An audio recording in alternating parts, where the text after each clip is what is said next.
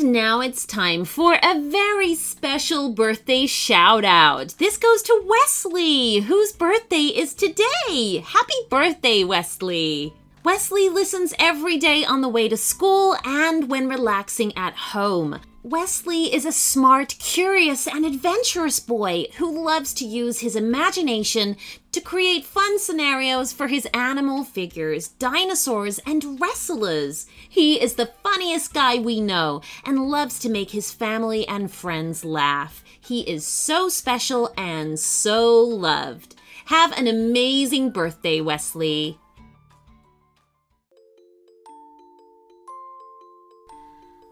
Attack of the Robot Dinosaurs.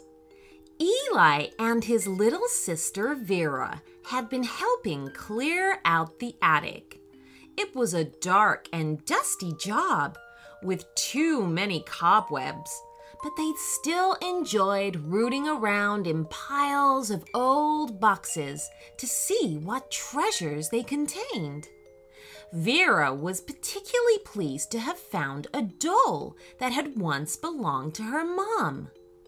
Eli, meanwhile, armed with a flashlight from the kitchen drawer, had pushed past the biggest pile of boxes to discover a small leather case crammed into a corner.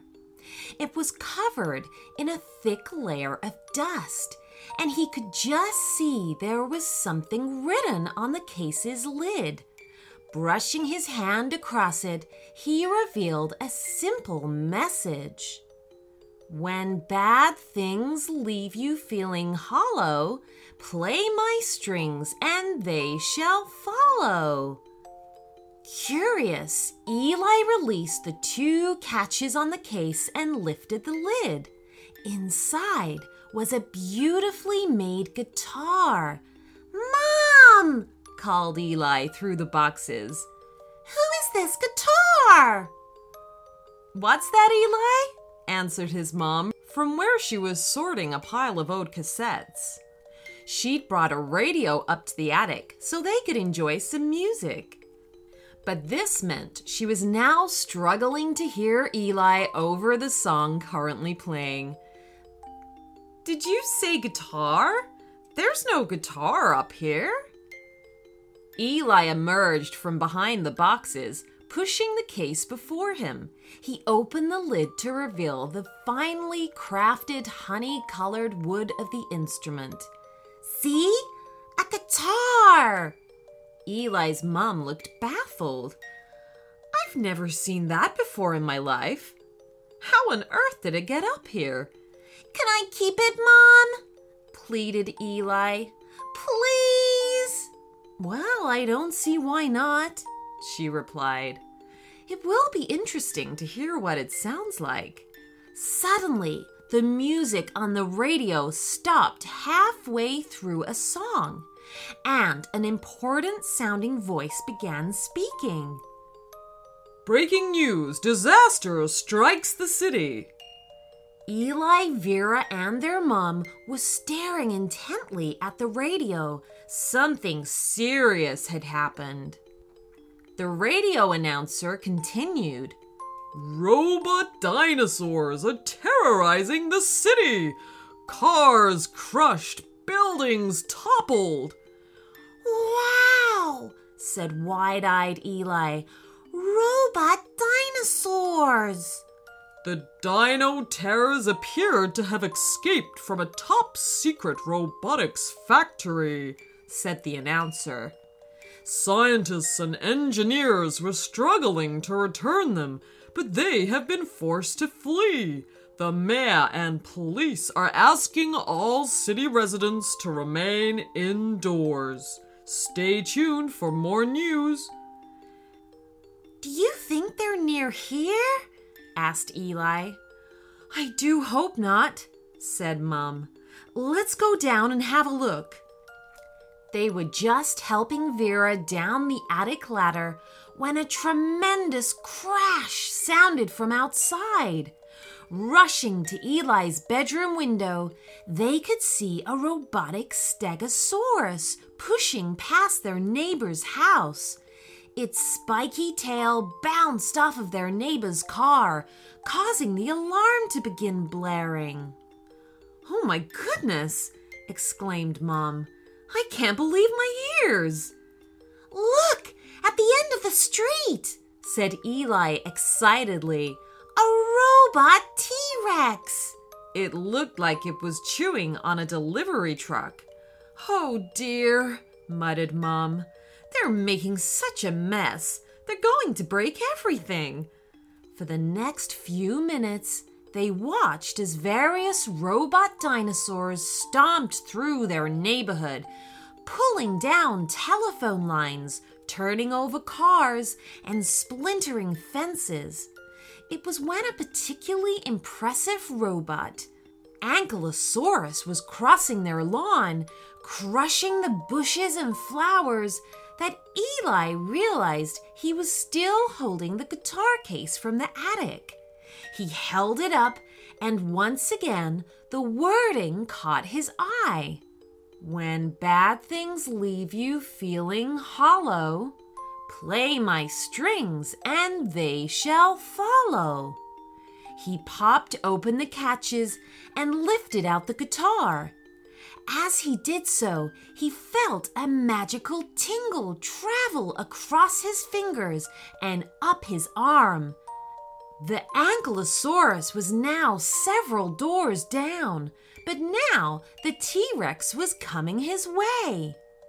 Its huge 3-footed feet shook the ground as it stalked closer, but rather than run and hide, Eli walked confidently out into the middle of the street.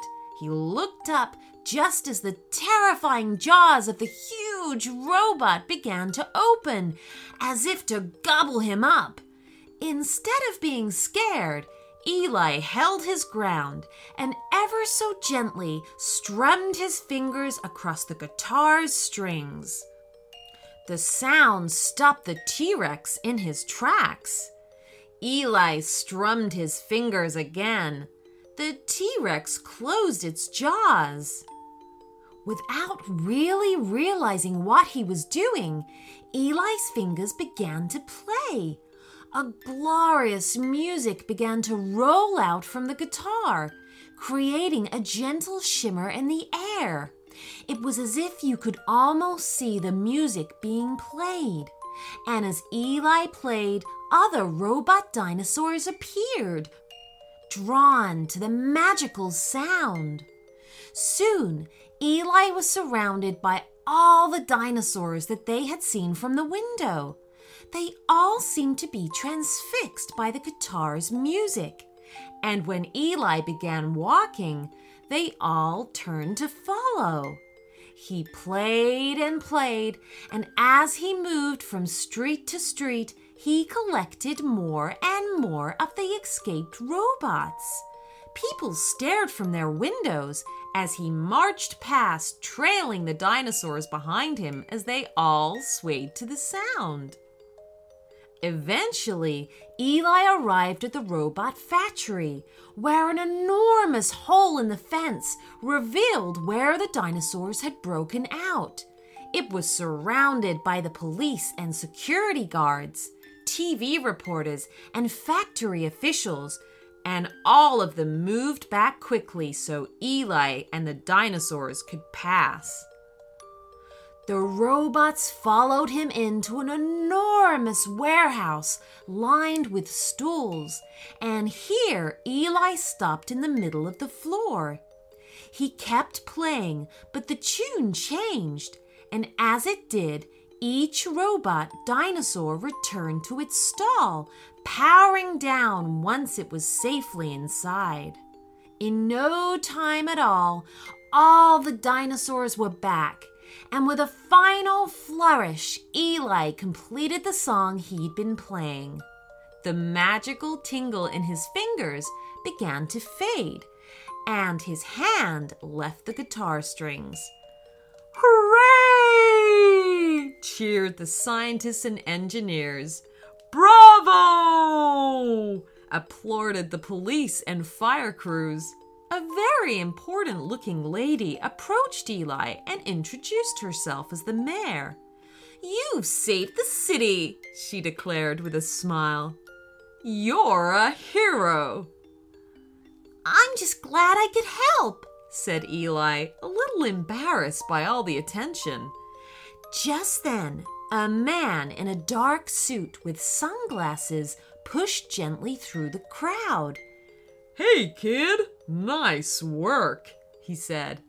"Thank you," said Eli. The man cleared his throat. "You see, kid, we've got a problem. A giant sea monster has crawled out of the ocean on the other side of the country, and nobody knows what to do.